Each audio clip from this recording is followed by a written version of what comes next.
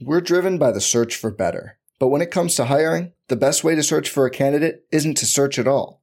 Don't search, match with Indeed.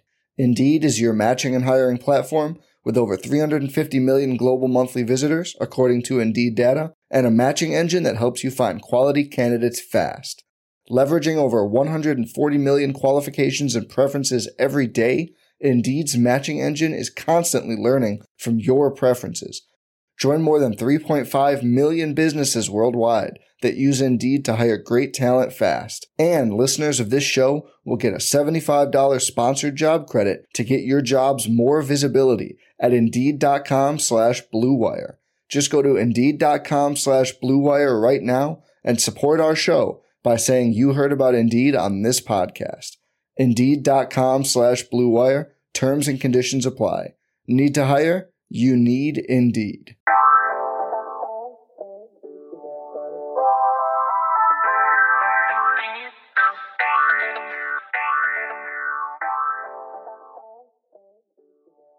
Welcome to the Seahawks Man-to-Man podcast, powered by Blue Wire. Shout out to the new company.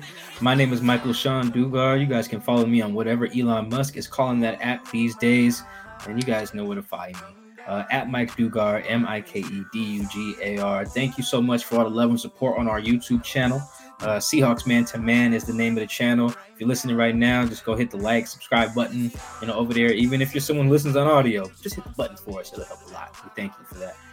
Support. Chris, go ahead and holler at him. What is going on, everybody? It's your boy Christopher Kidd. You can follow me on Twitter at CKIDD206, and that is CKid206. All right, we're coming to you guys with a bonus/emergency episode. By now, you know that the Seahawks have fired is essentially what happened with Pete Carroll. He is no longer the head coach of the Seattle Seahawks. He is moving from that role that he had for 14 years to an advisory role. No, we don't know what that advisory role means. We just know that John Schneider is taking over. He's going to be in charge of finding a new coach.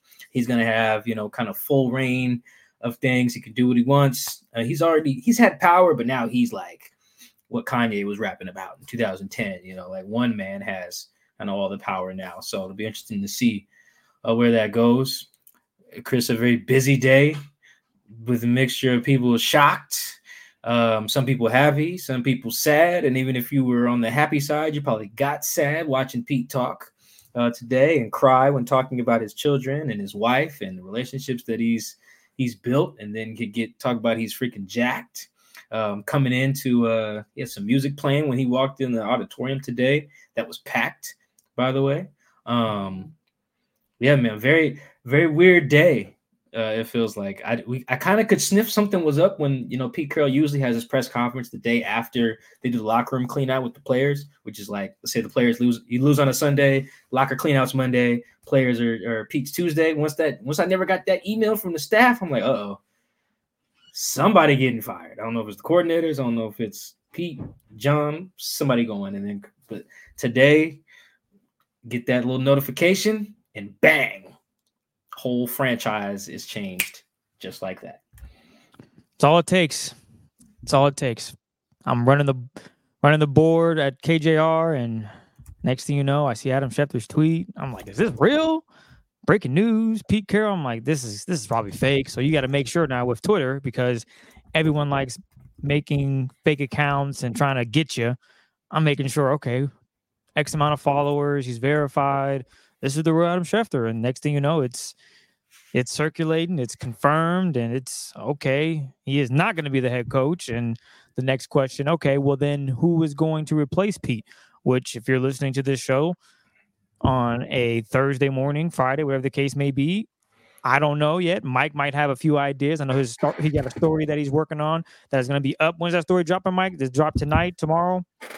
By now, the my candidate story is out, and then I have another story kind of explaining why he got fired, and we can get into that before we answer we got a ton of questions about what's next and everything. We get a chance to tell a Pete Carroll story or two if we have time. I'd like to tell at least one. There's two, but I'd like to tell at least one. But yeah, everything's pretty much out by the time this this episode drops, John Snyder did not speak today. If you're curious, I'm told he'll speak on Tuesday. So I think Monday's a holiday, and then right after MLK that, Day. That's right. Yeah. And then John will be after that. Don't know what time, but yeah, that'll be interesting. And to my knowledge, Jody Allen was not there today, which was interesting. It was just kind of, at first I was like, this is weird. Pete's just got to get up there and talk about why his bosses took his job from him. And then we don't hear from them. It's a little awkward. And then I kind of thought about it as, when I got home, I was like, okay, they just wanted Pete to have his day. And that is what it feels like. Everyone's talking about Pete. They're kind of eulogizing him, which is weird, as you talked about before we press record, Chris, because he's not dead. So it can kind of feel like that with the way people are talking about him. Everything that I've seen from players posting tribute videos, I'm thinking he's not dead. Can we find a better movie clip insinuating that he's just no longer the head coach? This is not, damn, Pete, well, when will I see you again? You know, it's been a long time without you, my friend. I'm sure someone's going to drop that and be a music video of 6 minutes long of all his running and laughing on the sideline, chewing bubblegum, throwing challenge flags. Someone's probably mixing up that highlight tape right now. But no, Pete is not gone. He is still here with us. He's just not going to be coaching. And for me, I'm not going to lie, it was kind of a shock because there's a lot unknown. I know we rapped about this off wax in regards to, Chris, there's still talent on the team. Yes, but how much of that talent's going to retain? If anything, it's going to be a lot of young talent that's already pretty much on the roster. Devin Witherspoon, DK Metcalf, JSN. You look at some of the veterans. I mean, Quandre Diggs is likely going to be on the roster. He just did a restructure last season, so he's good. Yeah, Tyler, Quandre, and Jamal all restructured their deals this offseason. Yes. Yeah, so the ones that are concerning for me are Jamal Adams, because the Seahawks can easily get out of that deal without, they can spread that money out for losses for the next couple years. Tyler Lockett, he's up there in age. He didn't have one game this season where he had eclipsed 100 yards. And Tyler Lockett is known for getting those type of games where he has 100 yards. Wow, he didn't? He didn't have a single game, Mike. Oh, wow. I should have known that. I was at all the games. I just didn't. That's just a little quirk I never picked up on. Yeah, I didn't pick up on until the end of the season. Someone, I think, listening to KJ talk about it, I think either KJ said it, someone said, and I was like, I looked it up. I couldn't believe it. I was like, there's no way. He had to get a game where he had 100 yards. And that just shows, okay, but what can we go get a young guy? So could he possibly, what's his future? And he was all in with Pete Carroll and vice versa. And then you look at Bobby Wagner. You're looking at center stones on this team. And now you have pretty much, in this scenario, removed the big guy on campus. He's no longer there. He's no longer going to be the head coach. I look at Leonard Williams. I wonder how much of Pete Carroll played a role into him. Well, he got traded here, so I guess he didn't have a choice. But now in this scenario, he kind of approved, okay, yeah, I would go there though. That makes sense. The Giants kind of was like, yeah, we about to trade you. Where you want to go? Okay, so which is nice of the Giants. Good for them. Organizations do not always do that. Sometimes, like Quandre in Detroit, you just wake up, you're taking a nap with your daughter. Something I can really relate to now, and you wake up and you're like, what the hell you mean I'm about to board a flight to Seattle? That's crazy. Yeah, so, okay, in that regard with Leonard, he kind of had a choice. Well, obviously, he chose Seattle for a multitude of reasons. I would imagine Pete Carroll being one of them, how Seattle runs things. Obviously, he probably did his research. His agent knew about Seattle, and they thought it was a good deal. He played, 7 games with the Seahawks, if I'm not mistaken, Mike? I think Leonard played 10. 10 okay, so he finished 10 games with the Seahawks. Clearly an impactful player, but now Pete's gone. How big is that going to be for him to re-sign? That's something you got to think about, because a lot of these dudes are probably in Seattle because of the culture that Pete has and what Pete brings. And now that that's gone and they're bringing in, dare I say, a new voice, how does that change this entire roster? How are things going to look? I know a lot of fans, they want to be in Super Bowls. Well, I don't know if they're going to be a Super Bowl team next year. There's a lot that is unknown. With Pete Carroll coming back and to see what the team does, I can give you a take in March and April after the draft, late April, and say, oh, this is a Super Bowl contending team, or they're still missing a few holes, obviously, blah, blah, blah. Now there is the unknown. There is key players on this roster that we know are studs, and then there are players that are thinking that we are thinking of that are saying that we were saying, okay, they're a lot older. I know this is very cliche, but the Seahawks going to bring them back. How big of a role is that going to play? If they don't bring Bobby back, who's going to play linebacker? Jordan Brooks wants to play a certain spot. Is he going to be comfortable moving around? They still got to draft defensive linemen. If Leonard Williams goes, that leaves a gaping hole. There's just a lot of uncertainty. And Mike, you'll probably find out more and more as the day progresses, as time goes on. But right now, I feel there's a lot more questions than answers, which is fair. It's understandable. This is the path that the Seahawks organization wants to go in. Now we all will just wait and see what comes next. And hopefully for fans out there, they're getting closer to what they want, which is obviously another Super Bowl. Because who doesn't want that? More pods for us, more opportunities to go out and travel for Mike, going to a Super Bowl, doing a podcast. That's great. Doing a feature story on whatever happens down at the Super Bowl, that's even better. So opportunities come from that. But right now it's, oh my goodness, can this team be even good next season? And yes, they have some players on this team that, without question, they can be good, but there's going to be a lot of questions. Yeah, a reason for like trepidation. Ooh, that's a good word. Make sure I use that correctly. Yeah, a reason for that was because Pete Carroll so much of the team had been built in Pete Carroll's image, for better or worse. Now the hope is, and he kind of gave the Seahawks a floor. They never won fewer than 7 games, I think. With him, which is pretty. It's not the Mike Tomlin streak, but that's pretty impressive. So they never lost. They never won fewer than 7 games. And at one point won 13 or something like that. And they've won, I think, the 6th most games since he took over in 2010. So it's a winning team. And now you have to hope that the new guy with John Schneider, they keep all the good that Pete Carroll did, like culturally, like the Monday through Saturday stuff, and then they fix all of the bad. That's like a perfect marriage. That can happen. It definitely can happen. There's just no guarantee. And then, you kind of knew what you were, not kind of, you knew what you were getting with the Pete Carroll team, at least in theory. At least you knew what he was trying to do, with whoever the new guy is and whoever all his new coaches are, because I feel like you got to just basically clean house there. You don't know what they're going to do. You don't know this, like you said, so much uncertainty in terms of vision. John Schneider has a lot in his hands right now. Like, I quoted Kanye earlier. He has a lot of power in his hands. He can hit the full reset button and he can tear it all down. He can clear out the coaches. He can clear out the roster.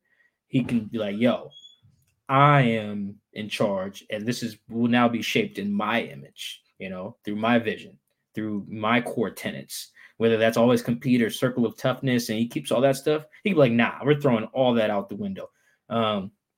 Reminds me of that scene in Johnson Family Vacation when they're in the road trip and they arguing over the music, and Bow Wow's character just takes all the CDs and he's like, Marvin Gaye, shot, and throws them all out the window. Like he throws a few CDs out the window. But the point is, John could do all that. I don't know if he will, but the fact that he could it speaks to kind of that uncertainty, particularly culturally. John's always going to just try to find good players, right? Like, duh, he's told us so much about his roster building mindset, but it's the culture part that's important.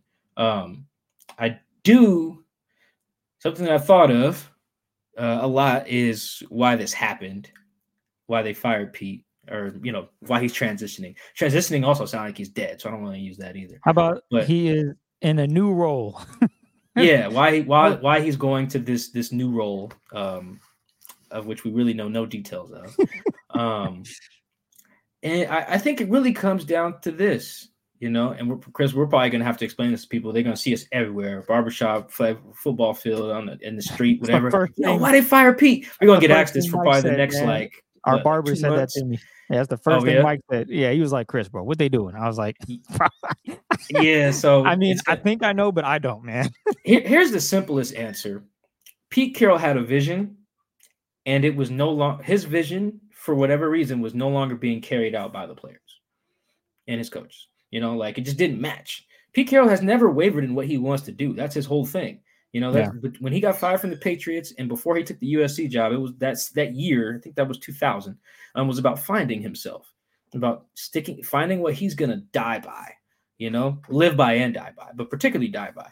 And he found that. It was like some stuff he's talked about this whole time. Always complete the circle of toughness, own the line of scrimmage, do right longer than the other guys. Like I could spout all this stuff off the top of my head because he said it so much, right? He found all those things, and for a long time, the teams embodied that. Like I was watching, was watching an old Marshawn interview the other day. It actually was last night, and like you could just feel Marshawn, how he was connected with Pete. Same thing with Russell, and then how all of those kind of island of misfit toys defenders came together to.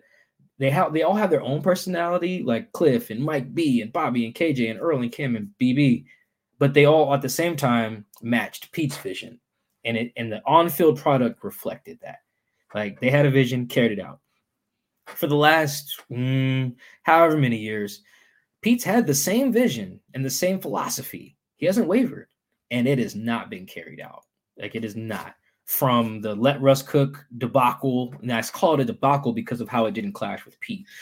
From that stuff to his defenses not doing anything that he really wanted. For a while there, they were just not limiting explosives, couldn't rush the passer, like bad stuff. But at least they did the first thing, which was stop the run.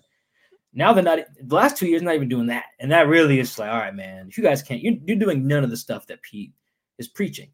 It's because he's preaching the same stuff. He is. I was thinking about Chris. I was talking to somebody today, and they were talking about this is one of his former coaches or one of his former assistants. They were talking about how his impact on the game, so much of it is actually going to be about tackling. Like the Seahawks used to be so known for tackling, they would show videos of how the Seahawks tackled to other teams to be like, hey, this is how you tackle. And then look at what we've seen like this last year. They can't tackle. Like they can't. And heading into their Week 18 game with their season on the line, it was like, yeah, we got to go back to the basics of tackling. Think that's crazy. That was like when I thought about that earlier today before we recorded, when that coach mentioned that to me, I was like, yeah, that is pretty crazy to think that like that's how far things have kind of fallen. That's just one example, but yeah, that what Pete Carroll envisioned was no longer being carried out. And when that's the case, you kind of can't be the coach anymore. Whether it's not as simple as like losing the locker room or whatever. It's not even as simple as maybe guys tuning you out. Whatever it is, it's just not hitting. This is not hitting enough consistently. And once that happens, you can't be the guy running the show. And that's perhaps what was told to him by Jody or Burt Cole or John Snyder this week was like, dude, you got the vision. Like, we agree with it. Run the ball, play good defense, be great on special teams. Like, yeah, every coach is doing that, but we're not actually doing it. We're theorizing it, but we're not doing it. It's supposed to be like, I think, therefore I am. It was like, I think, but we not it. And exactly. That's how you end up getting that call. Like, yo, hey, man, how you feel about this advisor role? I don't know what that is, but that's what Pete's about to be doing now. No, that's true. And to take a page out of your book and movie references and quotes, I got one for you, Mike. How about in Spider-Man? When Uncle Ben. Which one? There's a million Spider-Man. The first one that came out in 2003, the originals. Peter Parker and Uncle Ben in the car chilling, and he looks at him and he says, Peter, with great power comes great responsibility. Those words can be echoed to our man, John Schneider. Because right now he's going to embark on a journey where he is literally calling all the shots. All right? Because in the past, it's been what? Pete Carroll personnel. We talked about off wax about Pete wanting some players, and maybe John like, yeah, no. And then he's like, no, we should do this. And they have a discussion. They're not butting heads. They're just having a discussion about who they want. John got all the power now, and that's going to be a lot of responsibility that comes with it. Now the finger's going to be pointed at you. At so many times, it was like, oh, we know Pete had a lot to do. Like, I can't confirm this, but I'm very confident that Pete had a lot to say with this move. Was John all the way in? I don't know. But for the most part now, well, not for the most part, moving forward in 2024, 2025, that's John. There's not going to be, I wonder what Pete had to say about that. Was Pete all the way in, or was this a John Schneider move? Now it's literally John Schneider. And Pete had a little funny joke. I forgot what he said. He was like, "You want the hot seat? You're in it now, buddy." Something. Oh yeah, he was like, yeah, John's gonna take over. He's like, you gonna learn now, big fella. Yeah, exactly. Yeah. So it was that. He meant that. Oh yeah, 100%. Because it ain't easy. It is not easy. And Pete, he's been with the Seahawks for 14 years.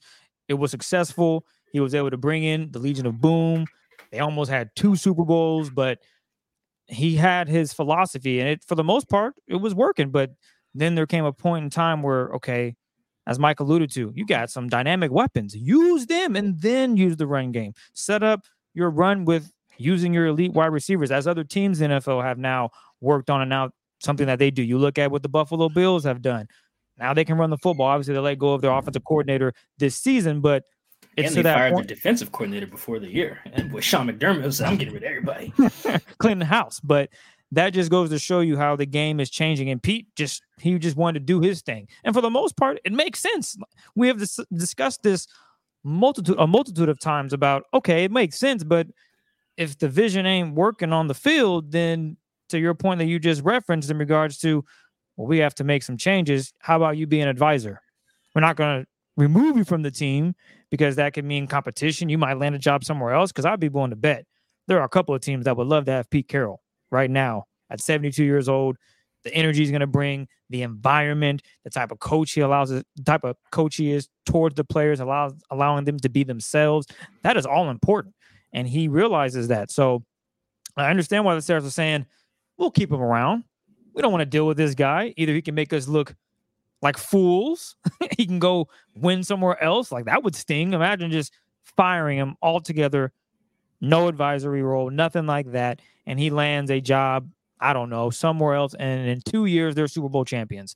Well, God dang, doesn't that sting? The guy that you fired because you thought it was over, he goes somewhere else, does the same thing, still believes in the run game, cover 3 defense, gets the guys he wants, and they go out and win a Super Bowl. But instead, the Seahawks are saying, we're not going to do that. We'll keep you around. We're not going to let this burn us. We will not allow that. And I think that's key. That's huge. And Pete's willing to do that. Now, how long? I don't know. We don't know anything about this new opportunity. Pete could be 4 months in. So what? We're in January. So what? May. Pete. I can't. I need to coach. I can't do this advisory stuff because as he alluded to in his presser on Wednesday, he wants to coach still. He joked near the end of the presser, you guys try to get me up out of here, and you thought I'd be tired. And no, I'm still fired up and ready to go. He's still in that coaching mode. So there's no telling what his future holds. He might end up bouncing. We just don't know.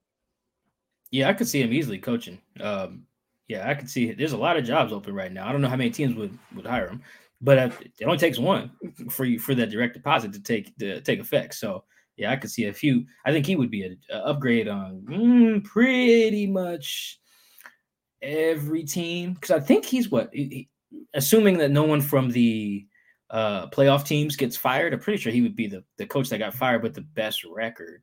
Yeah, like he'd be an upgrade over the Falcons coach, Ron Rivera. So he'd be an upgrade. So I don't know what he'll do. I would imagine that he would try if the opportunity came, and I don't know what's the right opportunity for him, quote unquote. Probably has a lot to do with ownership, what owner he'd be working for. That's huge. So you probably want to avoid David Tepper, probably in Carolina. But and I guess you don't got to worry about Irsay, but I would avoid him too. So he probably wouldn't go back to New England either. So it probably rules out replacing Belichick. But other than that, man, I could see all those teams there's an argument for. I could see him taking a big college job. I don't know if he would take the Bama job that came open today. But yeah, man, that dude today that I saw, and I was in the front row today, as I am every day, in my same little seat. That was not a dude who's like, yeah, I'm about to sail off to Sicily with my wife, drink wine, and not watch no ball, not think about ball. No, that was a dude who's about to be watching Red Zone every Sunday, like tapped in. I'm assuming he's not coaching. Like he'll. That's the dude who still got some juice, man. So yeah, shout out to Pete. I guess we should have started with that maybe. Friend of the show for coming on the show. Absolutely appreciate that love. But yeah, it was and we can get into some reactions that I got from some other reactions I got from people. But one of them I got today was simply it was 3-word text. It said it was time. Yeah. And I was like, yeah, it felt like it, and he wasn't the only person to express that, but yeah, it was time for the reasons we talked about. You can have the vision, and when people are no longer carrying it out, your vision is kind of useless at that point. No, unless we're doing it, then it's not helping us win. So, and they just they were jogging in place. Like they were on a treadmill. They were just not getting closer to being a championship. They were getting worse. It felt like, if nothing else, they weren't getting better. Along those lines, one before we go to the listener questions that we got, I remember talking to a former player. Russ was still on the team. I can't remember. It's 2021 season. Yeah, I think it was after the 2021 season. So before they traded him, I was like, who would you get rid of, Russ or Pete? And he was just like, I get rid of them both. I was like, oh, word? He's like, yeah. So just hit the reset button. I can't remember if he said he would keep John or not, but he was just like, I remember he was the only person who was like, yeah, I would just get rid of them both. And I was like, oh, that's interesting, because everyone else kind of took a side, like, oh, here's why I want Pete, here's why I want Russ, or yada yada. And he was like, nah, I'm good on both of them. Let somebody else take over. And now we get that scenario, and we will see how it goes. We're driven by the search for better. But when it comes to hiring, the best way to search for a candidate isn't to search at all. Don't search, match with Indeed. Indeed is your matching and hiring platform with over 350 million global monthly visitors, according to Indeed data, and a matching engine that helps you find quality candidates fast. Leveraging over 140 million qualifications and preferences every day, Indeed's matching engine is constantly learning from your preferences.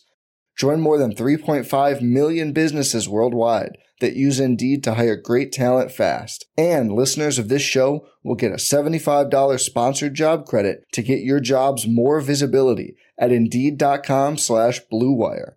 Just go to Indeed.com/Blue Wire right now and support our show by saying you heard about Indeed on this podcast. Indeed.com/Blue Wire. Terms and conditions apply.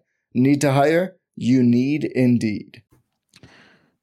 Yeah, there's really not much else to be said in that regard. But as Mike just alluded to, we got some Twitter questions, and we're going to get through as many as possible, because without Twitter questions, the show's over now. No, I'm kidding. But we want to thank you guys for taking the time to ask questions, because we appreciate all of the love and support. Mike, I apologize. I put my phone on the charger. Can you send that text you sent me from one of the listener questions to my cloud, and I can pull it up on here? I can do that. Okay, and I will pull up some other questions and start with those instead. So here we go. We'll start with All Bono. My apologies for not having my notifications turned off. You heard that ding. From All Bono, does Dan Quinn intrigue y'all as a replacement? Dan does a little bit. I reached out to some people today who were just kind of feelers, like, hey, who do you my two questions basically to people today were, what's your reaction, and who do you think should be the replacement? Right. And I got Dan a few times. Somebody was like, it's got to be Dan or no one else, right? They were like, Dan's the only option they should go with. And I was like, oh, that's interesting. I did find it funny, though. I was telling somebody this the other day. Actually, no, earlier today, I was like, it's funny how they want to get rid of the guy who threw the ball at the one to lose the Super Bowl and replace him with the guy that blew a 28-3 lead in the Super Bowl. It's like, you guys are just asking yourselves for some trauma there. But he intrigues me. I'm not fully on the notion that it has to be someone from the Pete tree to kind of continue what he's doing. I feel like if you fire Pete, or if you just, at the very least, you take away his coaching power, I think you are well within your right to at least experiment with someone who's not from the tree, who's just like, hey, I have my own school of thought. I've been around the block. I've been here, and here, and this is what I think about life and football, and here's how I want to implement that. It's not just like, hey, I learned from Pete, so I'm a good coach. I don't think it has to be that. If you hire DQ, I think you hire DQ not because he's a Pete guy necessarily, because he's the right guy. And that's debatable. There's some other guys I like as options as well. But I think that's what you have to view Dan as if you hire him. I don't think it's just like, it's just, he's like Pete adjacent. I feel like that's bad logic on that. I like the idea of like, just find the right guy, no matter what background he's from, what tree or whatever. Like, you should just like that he's the right guy. If you need like a Pete adjacent type of vibe, you still have John, right? And the same ownership. And so you got some pieces still remaining from what was good. You don't need to just like, all right, we're just replacing everything, but Pete, just get a Pete adjacent, Pete disciple. I don't think that's how it needs to be. I will say, and we're going to talk a lot about candidates, as a general rule, I would prefer you get a guy who's going to call the offensive plays, just because in this in this kind of climate that we're in with coaching hires and cycles. Let's say you hire a guy who, whether he's the offensive coordinator or defensive, or whether he's an offensive minded guy or a defensive minded guy, you hire someone who doesn't call the offensive plays as well, then you get a situation where you have some success. Even if you don't win a Super Bowl, you have some success and your guy's getting poached. And that can happen pretty much every year. It's not guaranteed to happen, but it can. And then you just need to replace that guy. That ruins your own continuity. Whereas like how the Niners have it and how the Rams have it. Who else calls the plays as a head coach? How the Dolphins. LaFleur. Does LaFleur call the plays? I think he does. Yeah. So you got the Packers, Dolphins, Shanahan, McVay. There's probably some others we're missing, but like those are some good. That's enough. You guys get the point.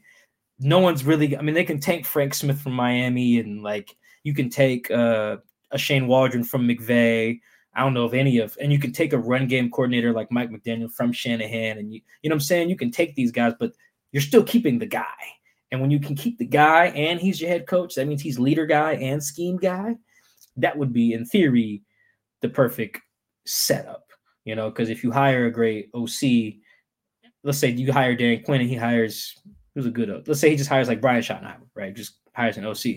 Well, if Schotty kills it, then Schotty's probably gone. You know what I'm saying? Like, and you just have to replace him and his continuity and everything. And who knows who he takes with him? Say he takes your O-line coach with him. He takes your running backs coach. He takes your passing game coordinator or something and gives them all promotions at the new spot with a big raise.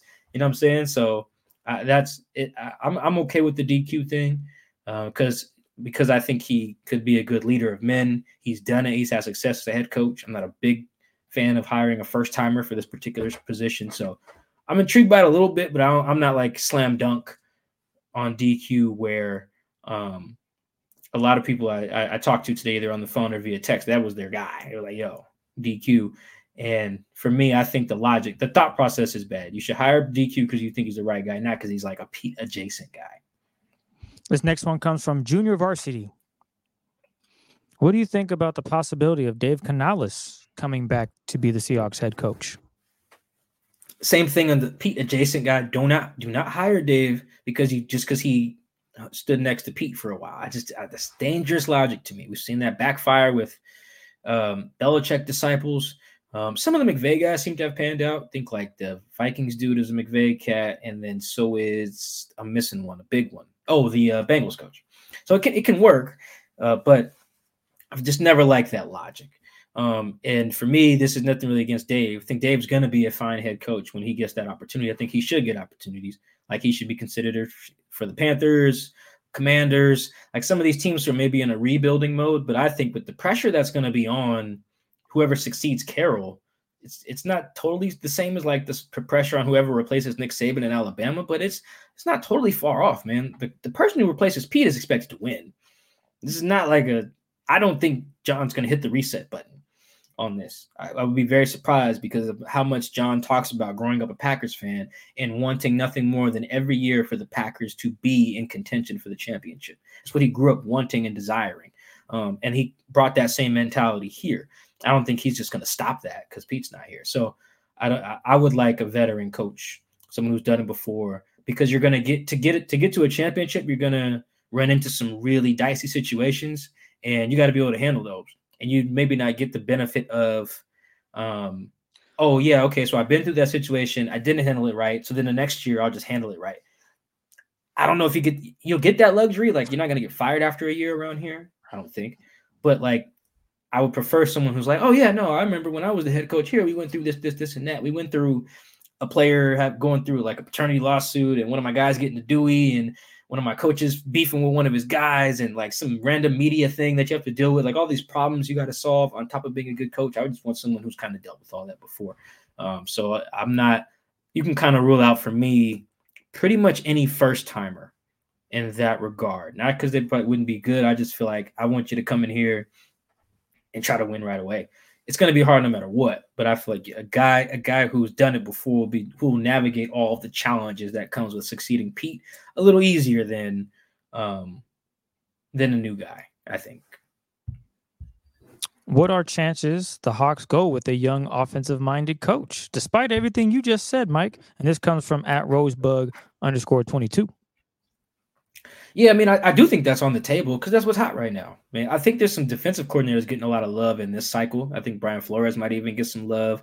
The Bengals DC might get some love. Can't remember his name. First name Lou.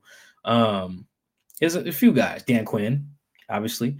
He's going to get some love. So some defensive guys will get some love. That makes sense. Vrabel will get a lot of love, although he's probably being viewed as just a head coach at this point, not just like, I'm promoting a defensive cat.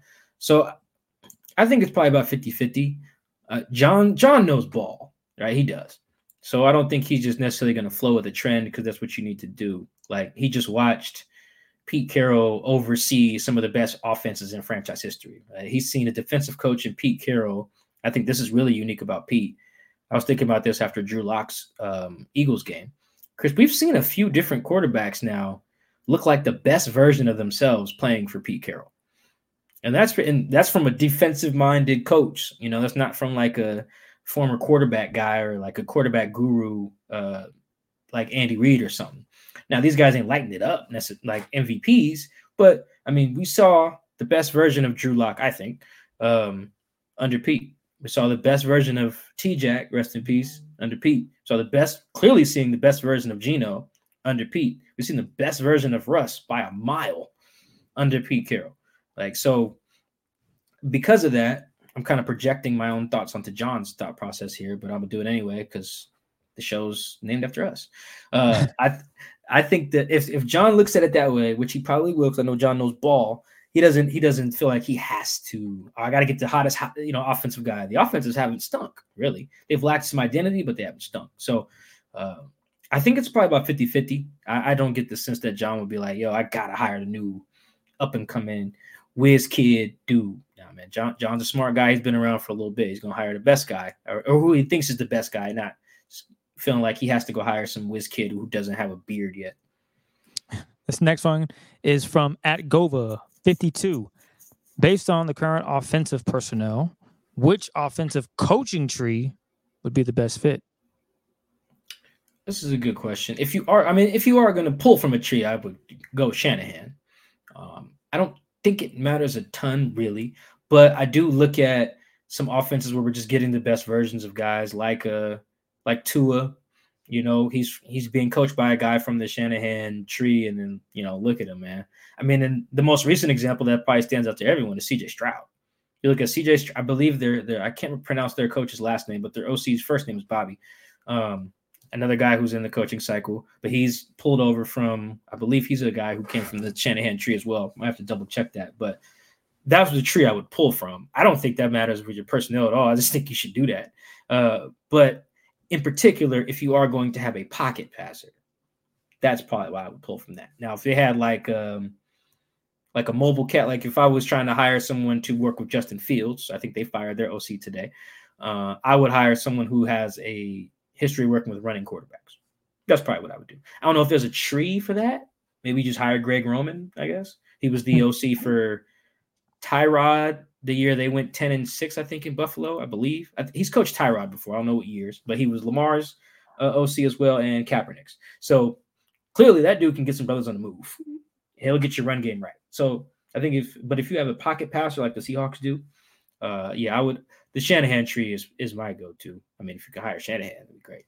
Can't do that, obviously, but that's the tree I would try to pull from. Alex Holden drops in and asks, is Bieniemy even an option for head coach? Yeah, I've been poking around on that, and I've not gotten good feedback. And it's not even like this is mystery stuff. Like, you just Google his name and read some stuff from players who played for him in Kansas City, players who played for him in Washington. It just sounds like he's interviewed, I think, for like 16 teams. I just think he's not getting the job. Whether that's fair or not, or it's because he's a black dude, or because of his coaching style, because of stereotypes that go along with his coaching style when you are like a former running back and running backs coach and all that, I don't know. But I just have a strong feeling that dude ain't getting no job. At least no head coaching job. I think he's getting considered for the Commanders gig, but I would be very surprised if he gets that. So I think I put him in my coaching candidate story. But that's just because I just was kind of throwing in a name at that point. And then while I was researching him for that part and then talking to some people, I didn't feel good about it. I left him in there because I just, he was in there at that point. I did all the work, put all the numbers. So I was like, he's staying.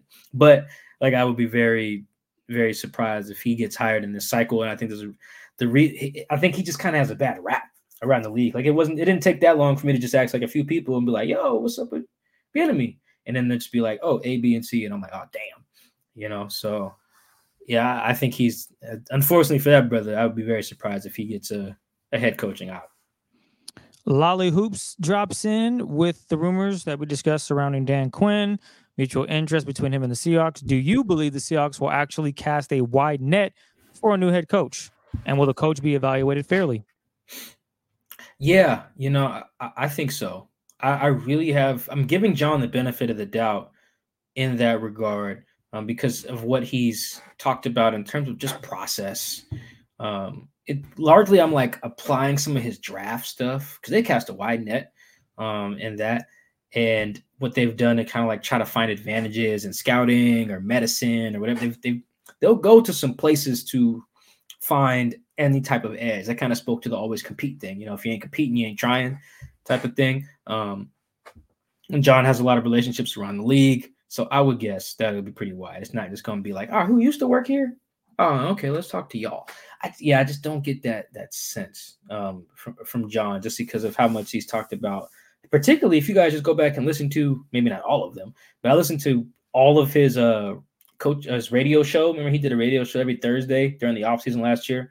I would listen to all of them live, and then this past season I went back and listened to all of them again. He was giving a lot of stuff in there about how he thinks about things and how he was kind of brought up by Ron Wolf and then one of them other Packers dudes. Can't remember his name. Longtime cat. But yeah, process is important. And if you believe in process, then you're not just going, all right, I got a couple dudes here. All right, I know them a little bit, so let's bring them in. The other part of that is there's the Rooney Rule. So yeah, interview some black people or some women, or they coming for you. It's a funny way to describe the rule because that's basically how it works. If you don't talk to no women, you don't talk to no black people. I mean, you can talk to some like an Asian coach, Hispanic coach. We gotta get the point. If you better talk to some people that ain't white, or we coming for you. That's basically the Rooney Rule. So you got to satisfy that too, and in doing that, you kind of cast a wide net naturally. Tyler at Ty Lance Jones, who is your personal choice for the new Seahawks coaching position? I think we should both get one of these. I kind of have like a top four-ish. So I have Steve Wilks.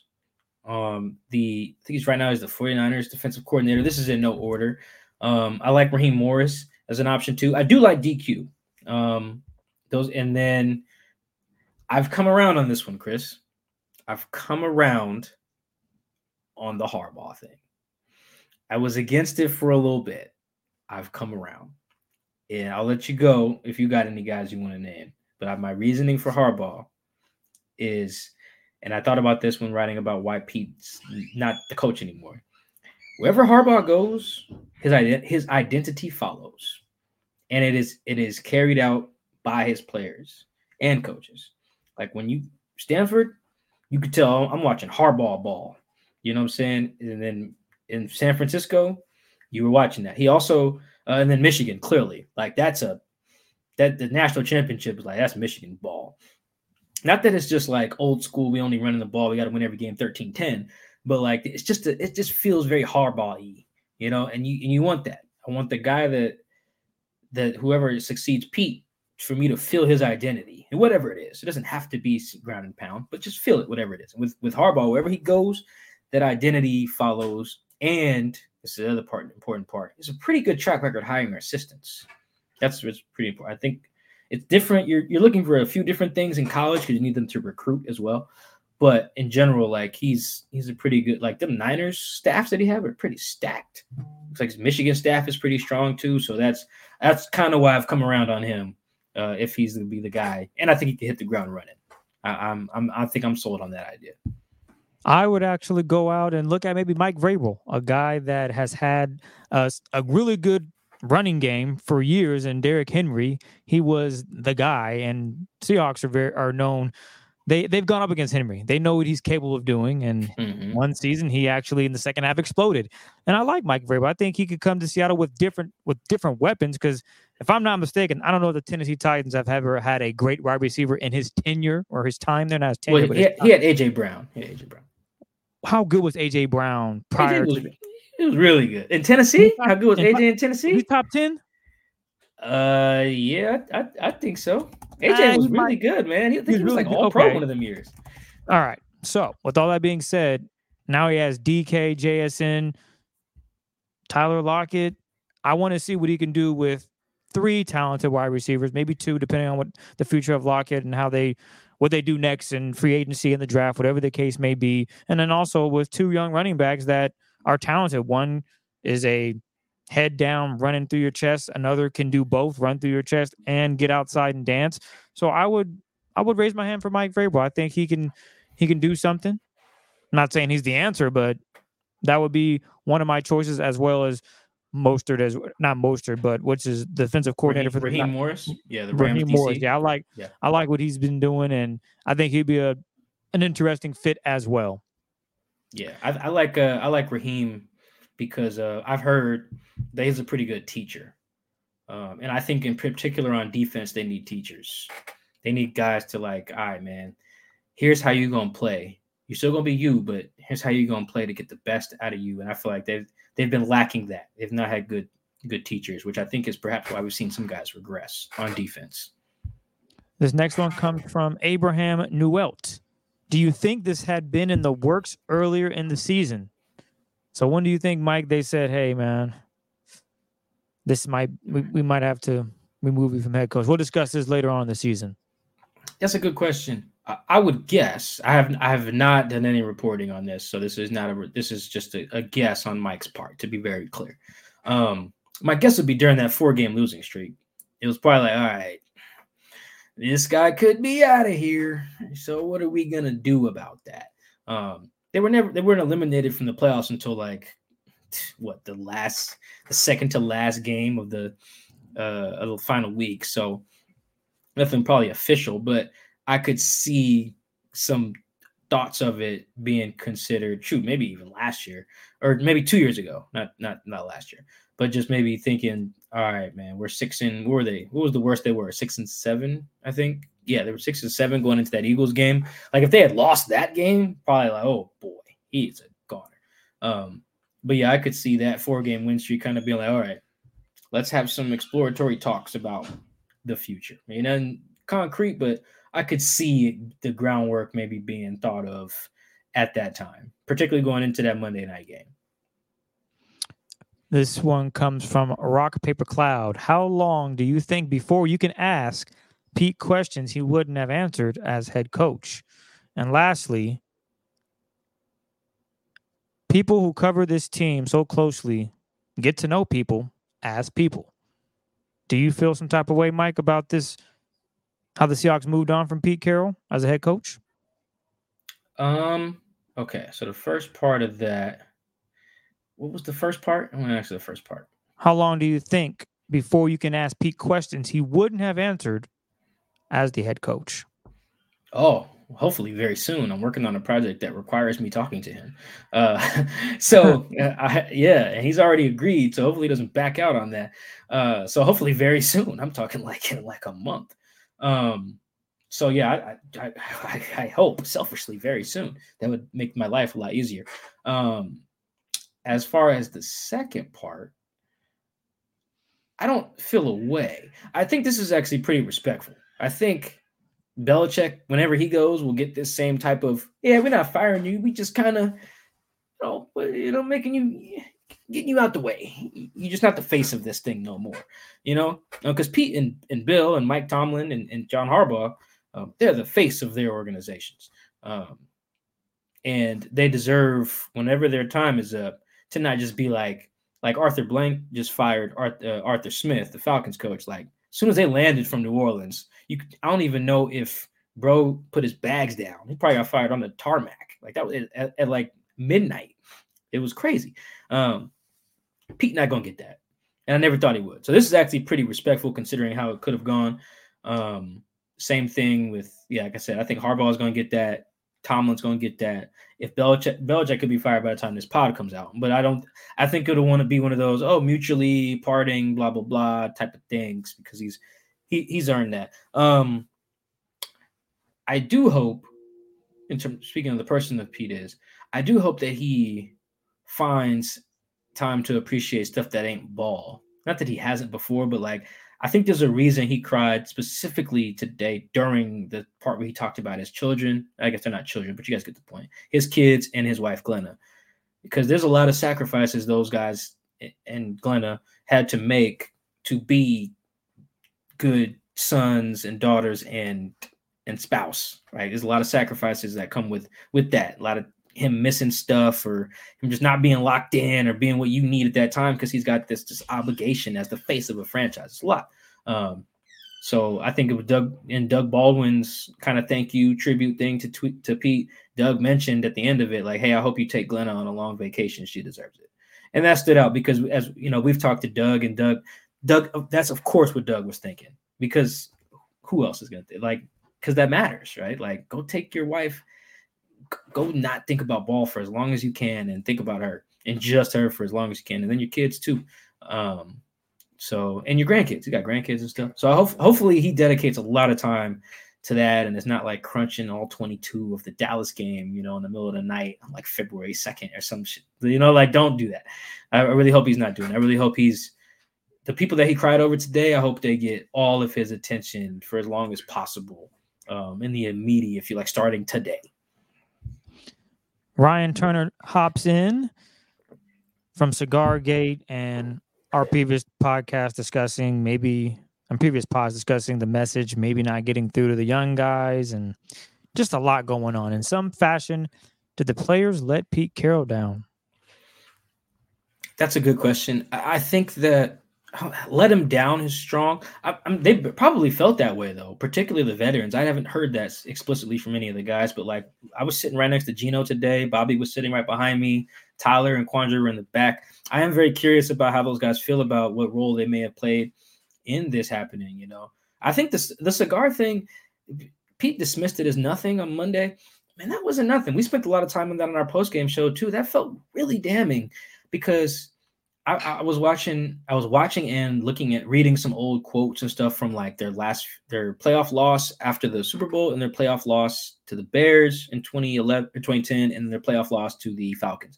And you could feel the hunger on those guys. It was like, yo, I don't ever want to feel like this again. The next time we get to this point, I want to win a Super Bowl. And as much as you can understand why some of those guys were smoking the cigars and were kind of in more of like a celebratory mood because of what they had accomplished, you could just tell that's not how a Seahawks team gets down. That's not how former players who are used to playing for Pete are like. It's like, bro, why are we smoking cigars? We just missed the playoffs. Like, what? Like, come on, man. Like, we need to. We're not just satisfied with just getting through this thing. We want to get through this thing and win this thing. So, that felt really damning. You really can't overstate the scene that set, or the picture that painted.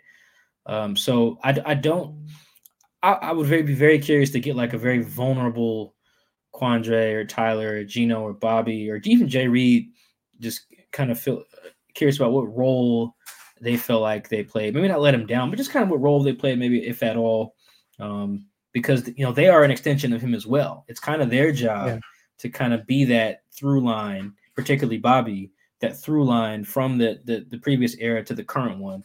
And it's a hard job, because what Bobby was into in 2012 as a rookie and what he was trying to learn is different than what Spoon's into right now. It's a totally different era. I feel that's only 11 years apart, but totally different era. So, I don't have a sincere answer on that. It's probably a little too early, but I am interested. I don't know when I'll talk to those guys, but I would love to and get their honest answer, because they did play a role in it. I don't know what role or what role they think they played, but it feels like the leaders played a part in why things didn't translate. I don't want to put a blame on them per se, but they are a part of helping Pete's words and his vision match what happens on Sundays. This next one is from Eric Mock. Did the players have any idea this was coming. Now, Mike, we know you tapped in with some of these guys, so maybe you did get some insight. If not, how are they taking the news? If you've heard anything. Now, obviously, you just mentioned you haven't really talked to Bobby and a couple of the other veterans, but you were at the VMAC today. Did you catch anybody? I didn't. Like I said, Bobby and Gino, I was gonna try to talk to them, but people asked them and they were just like, nah. So I was like, I'm not even gonna ask. They probably just don't want to talk like right now, which is fine. I think that, yeah, some guys did see it coming. Some guys saw it coming. They thought if it didn't happen this offseason, it was going to happen next offseason. It was just very clear to anyone who had been here longer than 3 years that this just wasn't going in the direction it needed to go. Someone mentioned to me that like guys weren't bought in. I don't know how. I don't know. I haven't really got anybody else to say that, but that was a current player who mentioned that. So yeah, guys saw it coming. Again, either this year or next. It's just kind of inevitable with the direction of the team. Everyone could feel that. Like, they could feel it too. Think about how you guys feel when you watch the game, how frustrated you are. Imagine you went out there and got smacked around for 2 hours, and then you're like, dang, we still not good enough to where we want to be. They felt it too, you know? The reason they may have saw different reasons for it than we did because they're in there living it and doing it, but the conclusion was the same. What we're doing as a team or as a franchise is not good enough. And so, yeah, guys saw that potentially as an option either this year or next year. And I remember talking to one player, this was a few weeks ago, not about Pete not being here, but this was kind of when it was like did Pete lose the locker room thing? And we kind of both agreed that like the things that they're bad at were like, obviously you don't want to be bad at running the ball or stopping the run, right? But it was just like, man, it was just the antithesis of Pete Carroll's style. Like, it's not even that they were bad at running the ball. They didn't do it very often. I can't remember where they ranked in rushing attempts this year, but it was low. Didn't stop the run. They weren't at that time. They weren't like finishing games super well, which is kind of Pete's thing. It just didn't feel like Pete Carroll ball. And this particular guy was like, yeah, man, like, how long is this gonna go if we're not playing Pete ball? So yeah, that was he was pretty frustrated about it at that time too. So yeah. The guys I checked in, no one was really shocked. It felt very similar to the Russ trade, where everyone was like, "Yeah, saw that coming." So where it was like a shock to everyone else. No one I checked in with was like, "Yo," at least no players. There were some like coaches that were like, "Damn," but no players were like, "Yo, man, I didn't see that coming." Most of them were like, "Yeah, it sounds about right with the direction of the franchise." This is from your fan. How big of a role did Pete play in calling the offense and or defensive plays?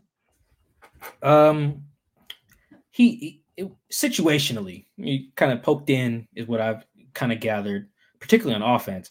I've heard though on defense he's gotten progressively more involved, which was interesting to hear. I can't like totally quantify it, but like in the since DQ left, I've heard he's gotten progressively more involved.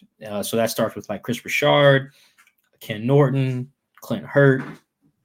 And he's admitted some of that to us in press conferences and stuff too, but I've heard it's kind of gathered over the years. I've been hearing that for a while, obviously, but I was checking in with some guys recently too. Yeah, it sounds like he's been kind of being more and more and more involved, which makes sense because they're getting worse and worse and worse. So he's probably being like, yo, I need to help.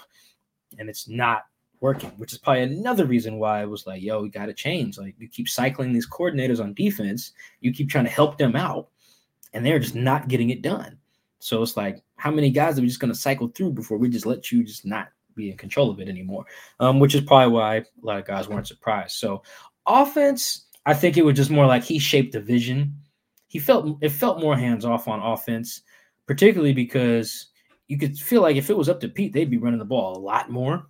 Like, for Pete to get up there in some of these end of year press conferences and some of these post games, be like, yeah, we just didn't get enough turns. We didn't run it enough. No, we should have run it more. That feels so crazy.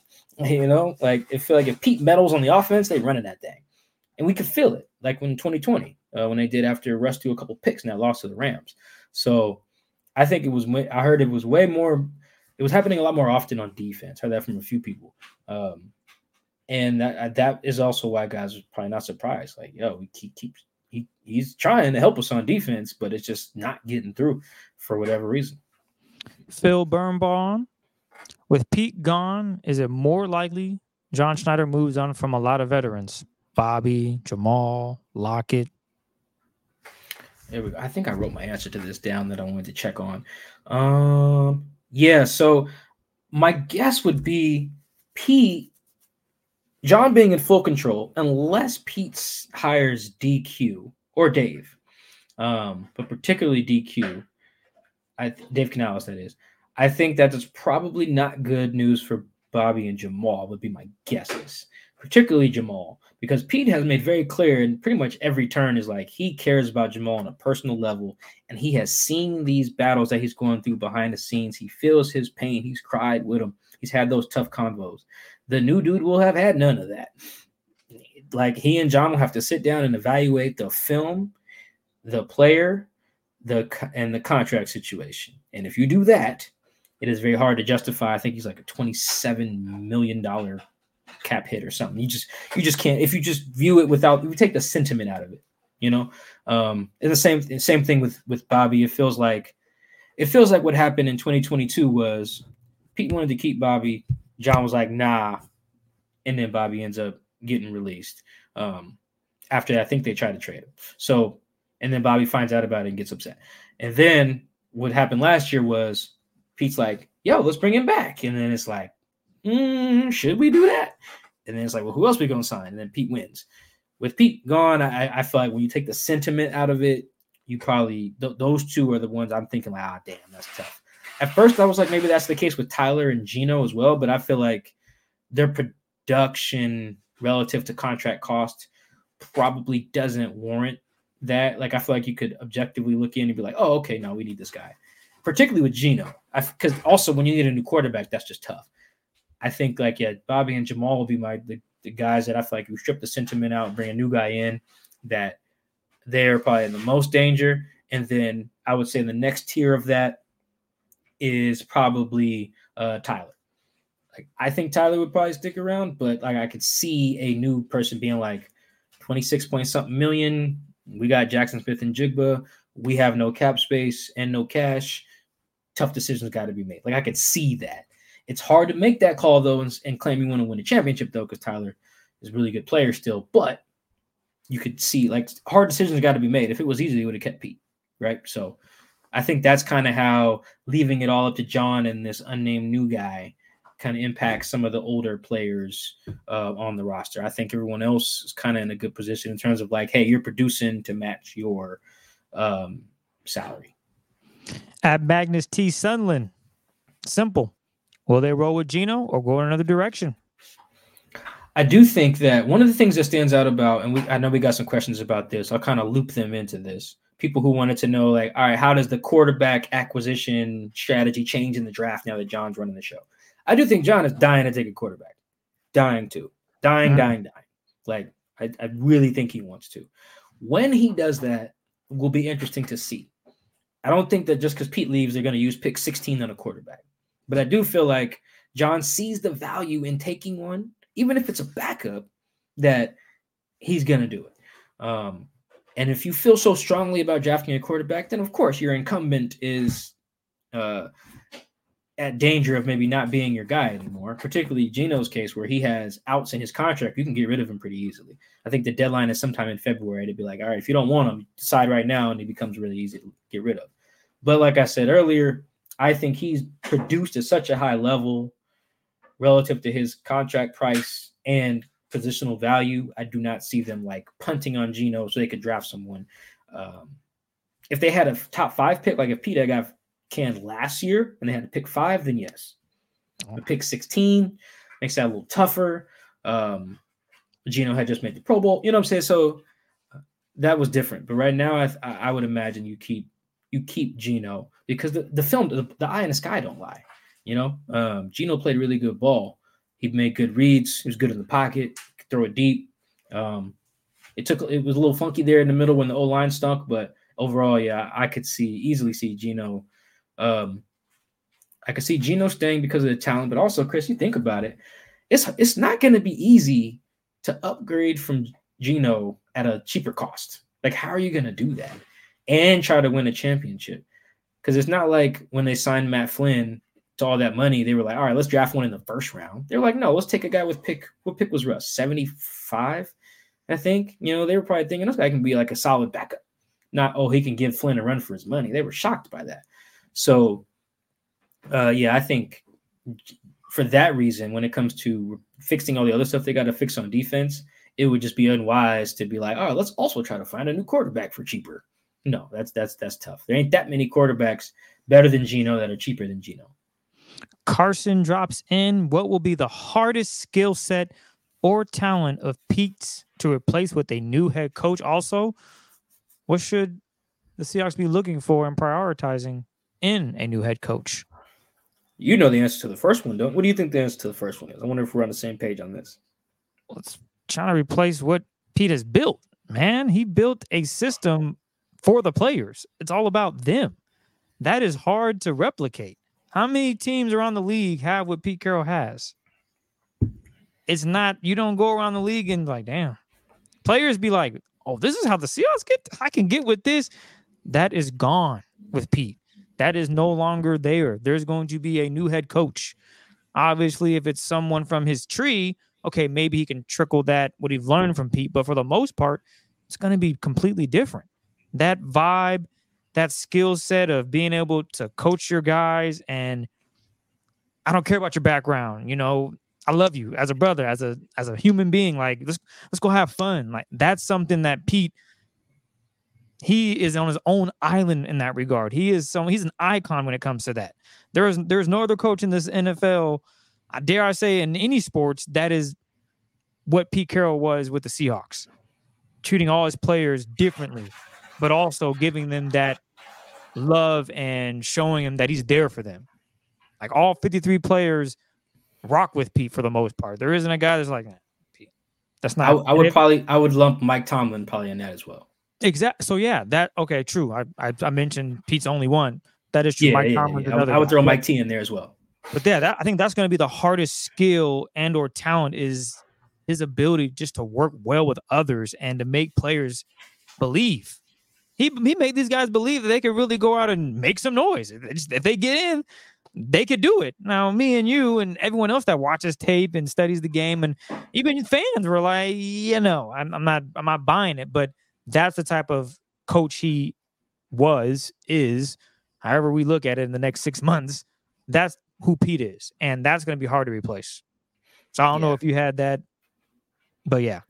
Yes, I had like a subsection in that, or a subset of that, which is the unlocking the maximum confidence in guys.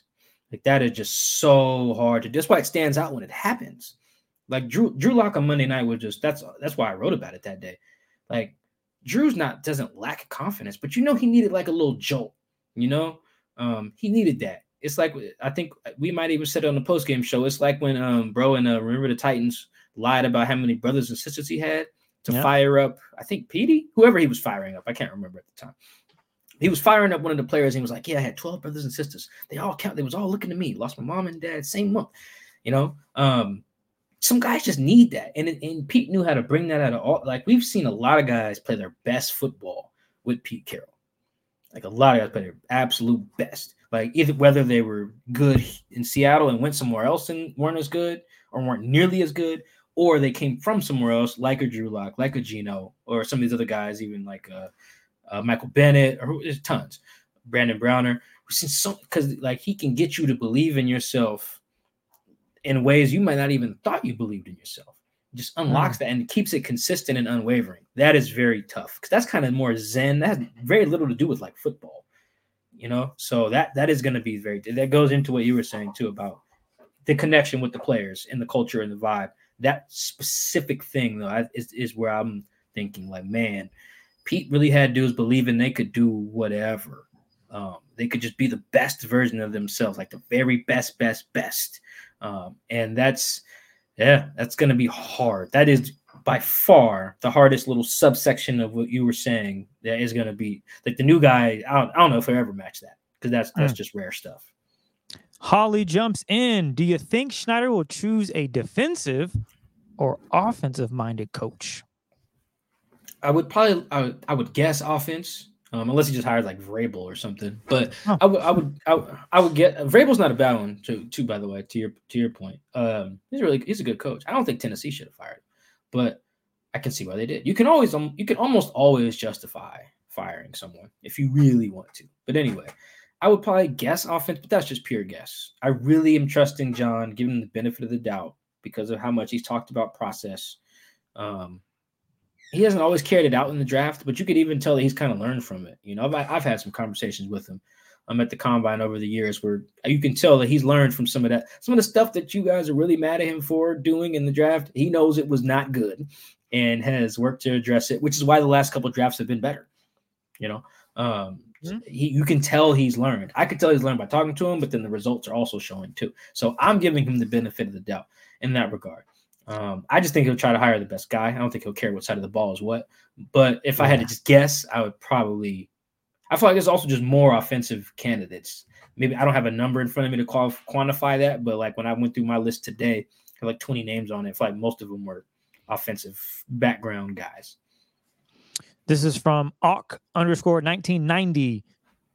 Is this John Schneider's team now? And if so, what's the vision of the team? We don't know, man. I wish we had a better answer for you. I do think it is his team, to be clear. Like I do think he's running the show.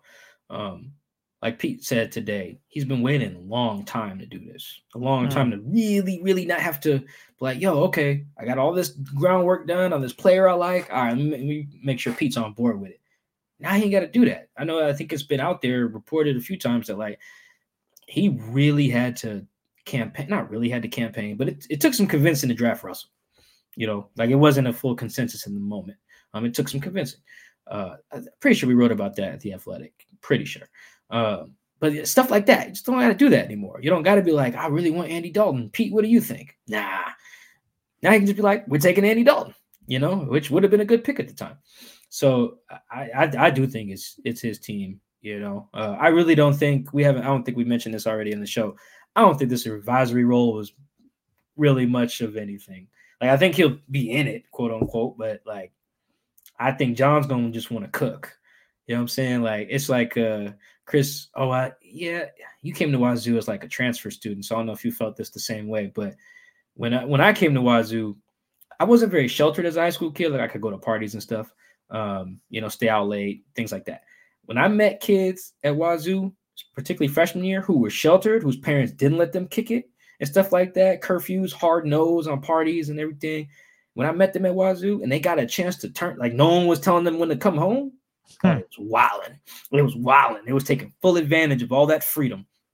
I could see John being like that, being like a college kid who was super sheltered, or being like a kid who was super sheltered, goes away for college and is like, I am active. I ain't studying a lick. I'm staying out. What's up? You know, I'm doing everything. I'm partying, drugging, drinking, having sex, everything. You know what I'm saying? I met a bunch of kids like that at Wazoo who like grew up somewhere like Swim or something like that, and was like, yeah, now I'm outside now. So I can see John kind of being like that, and I feel like he's been given the keys to do that, because the only thing that was really preventing him from that was Pete. And if Pete's willing to step back and let him shine, particularly, that's why I asked Pete today. I said, yo, are you going to help pick the new coach? He was like, nope, I'm deferring to John. Boom. That's what told me. That's it right there. If you let John pick his guy and you rolling, yeah, I feel like it's John's team. This comes from one of Mike's good friends, Adam Nathan. Seems like John's ship to steer. Now, do you expect things from a recruitment point of view to be different? Yeah, I'm with you. You kind of alluded to this too. Seattle was kind of like a college, you know, like you come to a program to play for such and such. Like you go to Alabama to play for Nick Saban, or you go to USC to play for Pete. You know, come to Seattle to play for Pete Carroll. You know, guys have wanted that. They've heard about it, and they've come here and talked about how much different it is, whether it's Jamal coming from the Jets or Carlos coming from the Bengals, Quandre coming from the Lions.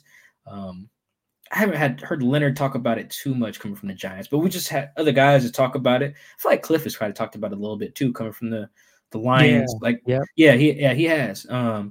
So even Bobby coming back from the Rams, you get these guys who are in these other spots, and they come here, and it's like, yo. I remember talking to Cassius Marsh one time, who was here and then went to the Patriots and then came back for a little bit, and I was like, yeah. So what'd you learn about like the difference between Pete and Belichick and Seattle's culture in New England's? And he was like, I don't want to talk about New England. And like, just a hard no. Like, we ain't talking about New England. Like, it was like it was Rikers Island or something like that. I forget what year this was, but you guys can look it up. Whenever Cassius was last year, so that stuck in my mind. It was 2019. Yeah, he was like, I'm not talking about New England. I'm like, he said it respectfully, but yeah, you could just feel it. There were some other guys I've talked about that too, guys who have played in New England in here, like Jacob Hollister, I think played in both. Justin Coleman played in both. So like, yeah, no, it's real different. So I'm actually just kind of curious to see, because before I had examples like the ones I just gave you. Now I don't have that. I don't know how a Seahawks culture looked without Pete. Did they take the basketball hoop out? Do they still have the themed days? Turnover Thursday, competition Wednesday, tell the truth Monday. That's all Pete. I think it's like no repeat Friday or something like that. Do they still leave 2 days early on road trips that are out of the Pacific time zone? Is there still music playing at practice? Like, you know what I'm saying? All these things. Pete Carroll was running through whiteboards in the night before meetings. Sometimes he let players run the night before meetings. We call on like Tyler or Nick Bellore to speak in front of the team. I don't know. I'm with y'all. I know all the things that Pete was doing. I know how they resonated with his players and his coaches, but I don't know how much of that's carrying on. I just don't know. I know I have an idea of what should be kept and what shouldn't, but the fact that we just don't know, that we're all kind of in that boat. It's too fresh for me to have done any reporting or just experienced enough to know the difference. But yeah, it's like we were talking about earlier with John. He can rip out everything we just mentioned. He can be like Techno Thursday, Turnover Thursday, Competition Wednesday, with just basketball dude being. And, he can get rid of all that stuff if he wants. I don't know if he will, but the fact that he could, yeah, man, this could be a whole different operation. And that could, in turn, affect how free agents view Seattle or guys view Seattle by getting traded or they're just re-signing here. It could affect a lot of that. Got 3 more, Mike. We got Slim. Confidence-wise, how much confidence should fans have in Schneider? I still feel he's a top 3 GM. Am I tripping for thinking that? It's just really hard to know what was a Schneider move and what was not. Particularly, how much of the 2013 through 17 drafts were John Schneider versus Pete Carroll's decisions? Now, they were making the decisions together, but you guys get the point.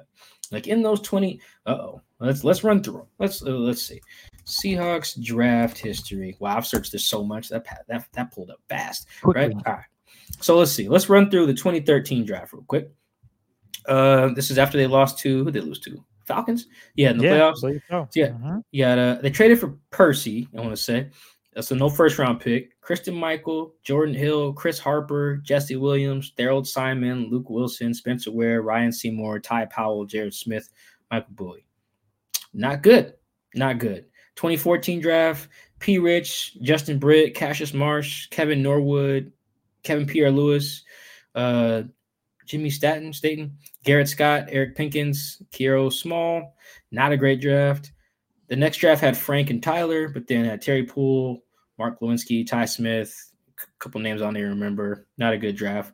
Top 2 was good, though, Frank and Tyler. The 2016 draft, this was a really important pivot point, I think, to where the franchise went where it went.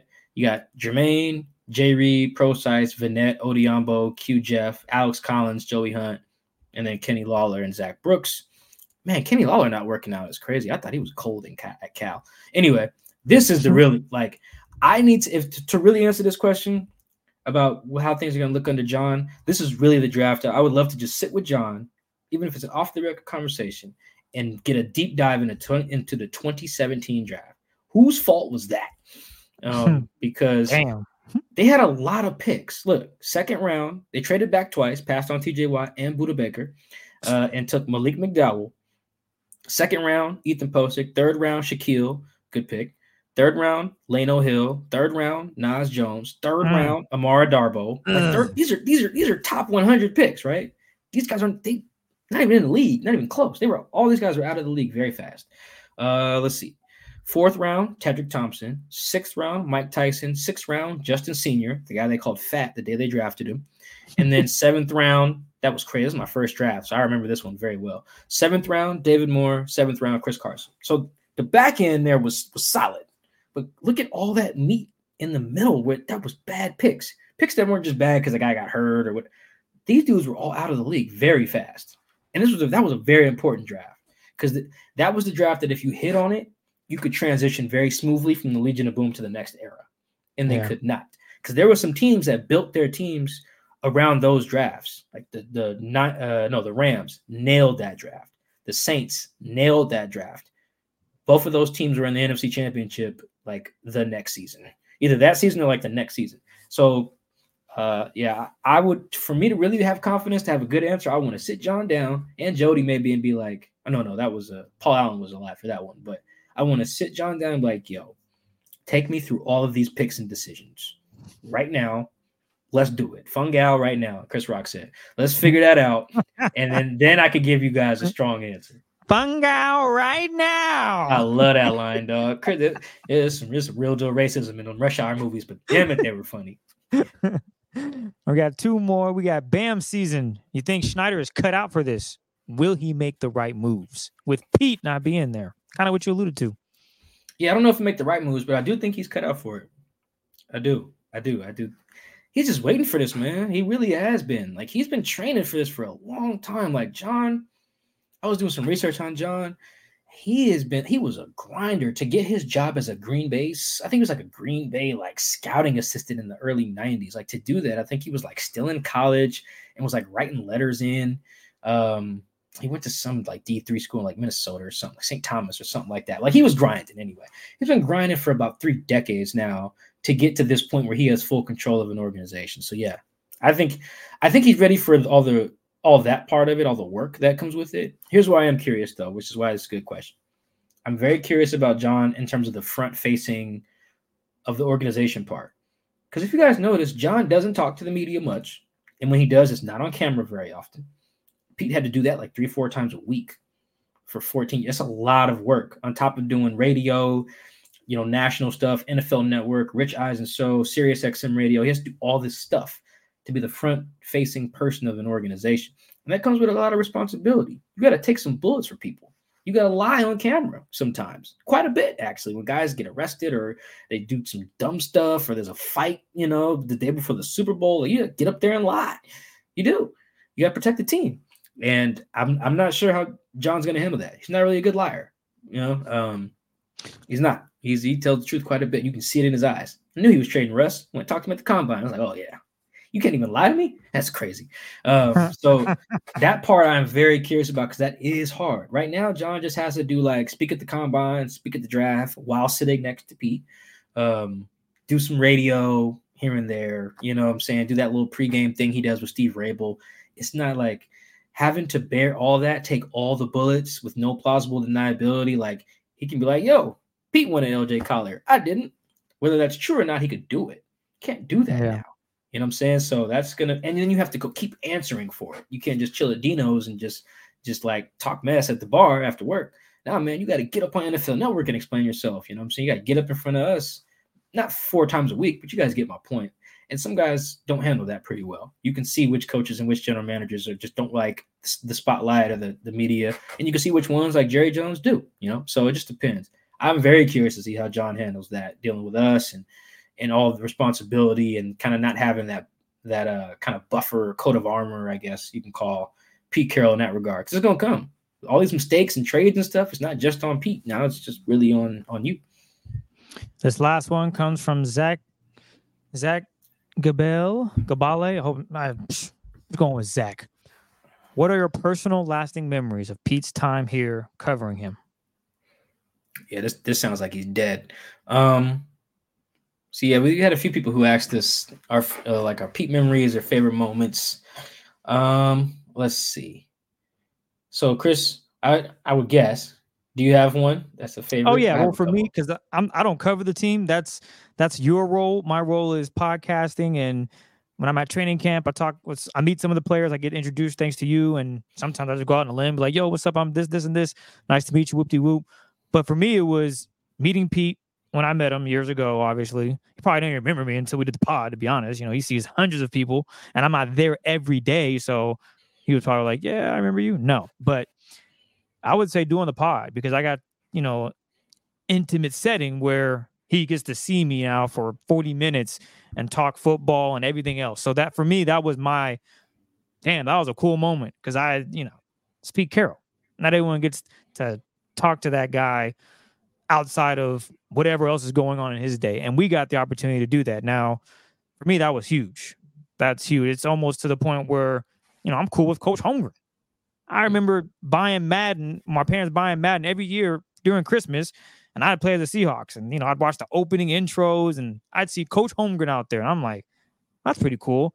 And you fast forward 20 years later, I'm rapping with Coach Holmgren at the studio, just chopping it up. He's talking about LeBron James when he was coaching and how fascinating he was back in the day. And I'm just like, wow, I'm sitting here talking to Coach Holmgren. So that energy, that aurora that I have, it just translated with Pete, being able to see him at training camp. And then, a few years later, he's on our podcast talking, I can't make it up. That was a really cool moment. Rapping with Pete for, I think it was 44 minutes or something. That was fun. That was easily my biggest and fun moment just around with Pete in that regard. Yeah, that's like, I have three. I have a few, but three. That one, because we got to do that together. That was fun. And have been trying to get him on the show for so long. And for him to finally want to do the show, like he ended up getting on the show that time because he came up to me and was like, "Hey, we're gonna do the podcast." I'm like, "What are you talking about? We do it now if you want." So that's one. The other one is one you guys have seen. I've talked about it here before. Is when he cut practice that day. It was August 2020.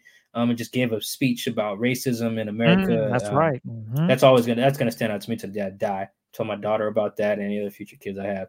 Because that was really important. That was huge. So I feel like we've talked about that before. We did a whole call on it, Mike. Yeah, that one. That was huge. That was very important because it'll go bigger than any football thing, any game he's ever won. That'll always be the biggest thing for me. And then the second one is sort of tied to that. It was in 2021, and I went back and found the YouTube clip of it. So you remember when John Gruden said all that racist stuff in his emails and he got fired? Yeah, it's 2021. Unfortunately. Yeah, and then somebody asked about it in the press conference about like the larger like treating people right, I guess, or no. The questions were like more like about the procedural stuff. They were like, "Pete, are you worried about like the are you worried about how like the emails got out? Are you worried about just security among NFL coaches or what?" It was just weird. It was weird coaching, weird phrasing. And he just took it to a place of like, hey, treat people right and everything like that. He kind of got his stuff off about like more like race in America or just treating people right. I think John said some homophobic stuff too. And after all those questions, I think all those questions were by Art Teal of Sports Press Northwest or whatever. And after that, I came in with a question about Geno because Geno was about to start against the Steelers. So I was like, hey, something about Geno. And he was like, oh, wow, I can't believe that's where you took that question. And I thought that was weird. And then he answered my question. And I think it was that day or the next day. Pretty sure it was that day. At practice, I was waiting to talk to, that would have been Norton, I think, because that's who we get on Wednesdays. And Pete just comes up to me on the side. He was like, yeah, man, I thought you were going to ask about like some of the Gruden stuff or like the stuff that had to do with like the Art was asking about like racism or something like that. And I was just like, and it led to, I don't need to rehash the whole conversation, but what that led to was me explaining to Pete, like, because the first thing I said was, nah, I hear you, but like, look around that room, bro. I'm the only black person in there. Me and Maz Vida, shout out to Maz. It's like, but I don't want to have to ask all the race questions all the time. You know what I'm saying? Sometimes I just want to ask you about football. Like sometimes I will ask you about stuff like that, but like I don't want to feel like I'm obligated. Like, oh man, something racist happened. What does Mike think? You know what I'm saying? And then I broke that down to him, and we ended up talking. Well, I thought it'd be like a little quick chat. We talked for like 40 minutes. Like he was waving off like meetings he had to go to and stuff like that. So just us on the field, him drinking a smoothie for like a long time. Talked about a ton of things, but that was the springboard for a conversation. And I remember which day it was, in part because, again, this was like post George Floyd, so racism was on everybody's minds when the end zones say like it takes all of us and stuff like that. And I was telling him, I was telling him how old I was and where I was from, and he was just like listening, asking me questions. And I was like, yeah, man, like the media, you connect with your players. And I don't know how many people he's been covered by that are black. And I don't know how many are black in like this age in particular. So I was 29 at the time. So right around where his players are too. And he was like really listening to me, like talking to me about that and that experience. And I remember I went to my homie's, what's it called? It's not the funeral when your body's just there. The viewing. Well, I had gone to that day. Actually, I drove straight from there because it was in Renton to practice that day. And I was telling them about that and how that played into like, man, I'm just really not trying to ask you about racism today. I just looked at my homie's dead body this morning. And I'm just kind of just trying to lock in on my job. And when I told him that part, he was like, oh, shoot. And then it felt like I could imagine the conversations he has with his players that are too. Because they go through all these things in life. Like I was talking to it's like Michael Jackson, I think, like a couple weeks ago. I asked him about like bouncing in and out of the lineup and how he feels about that. And he was like, bro, I really don't care. Like, I love my job. I'm going to do my job. I'm a professional. I'm a starter in this league regardless. But like, I done lost several homies this year.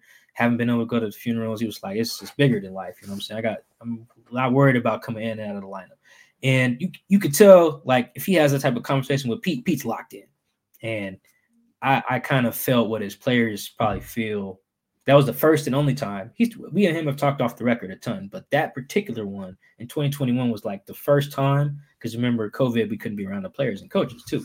So that was like the first time where it was like, oh man, Pete's getting to know me and care about my story.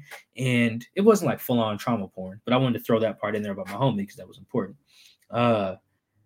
That was like, we kind of connected there, and I walked away from it thinking like, okay, yeah, like I can see why people run through a wall for him. I'm ready to right now, you know. And we talked like 30 minutes, and I ain't even on the team.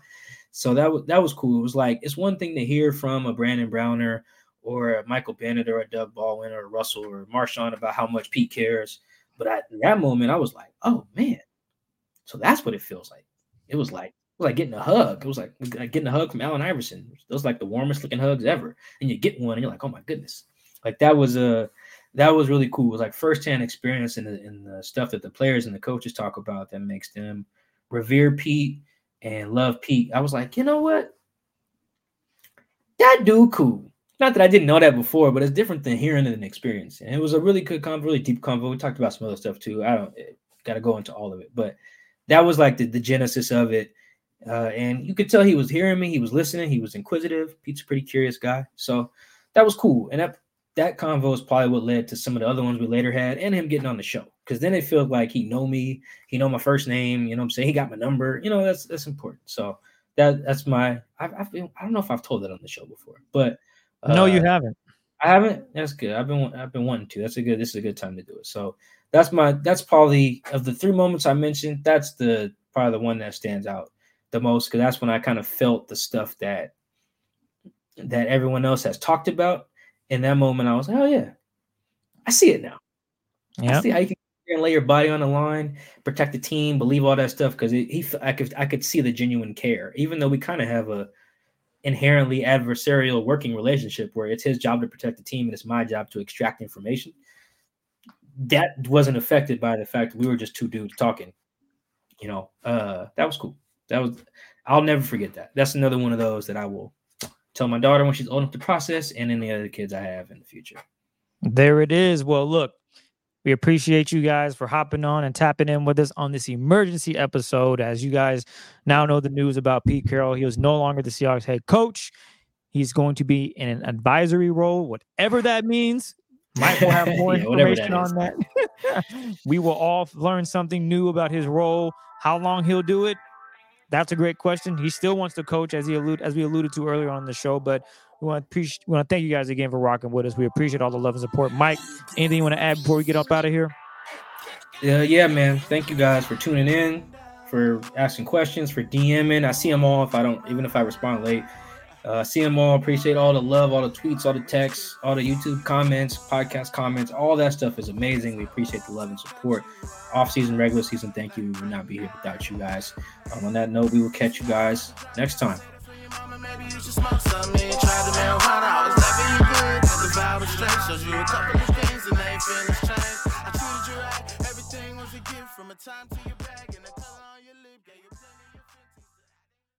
I'm Mark Chapman. Welcome to the Planet Premier League podcast.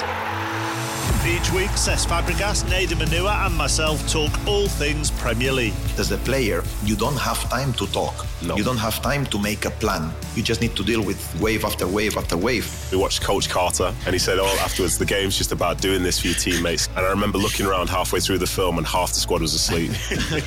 Planet Premier League. Listen wherever you get your podcasts.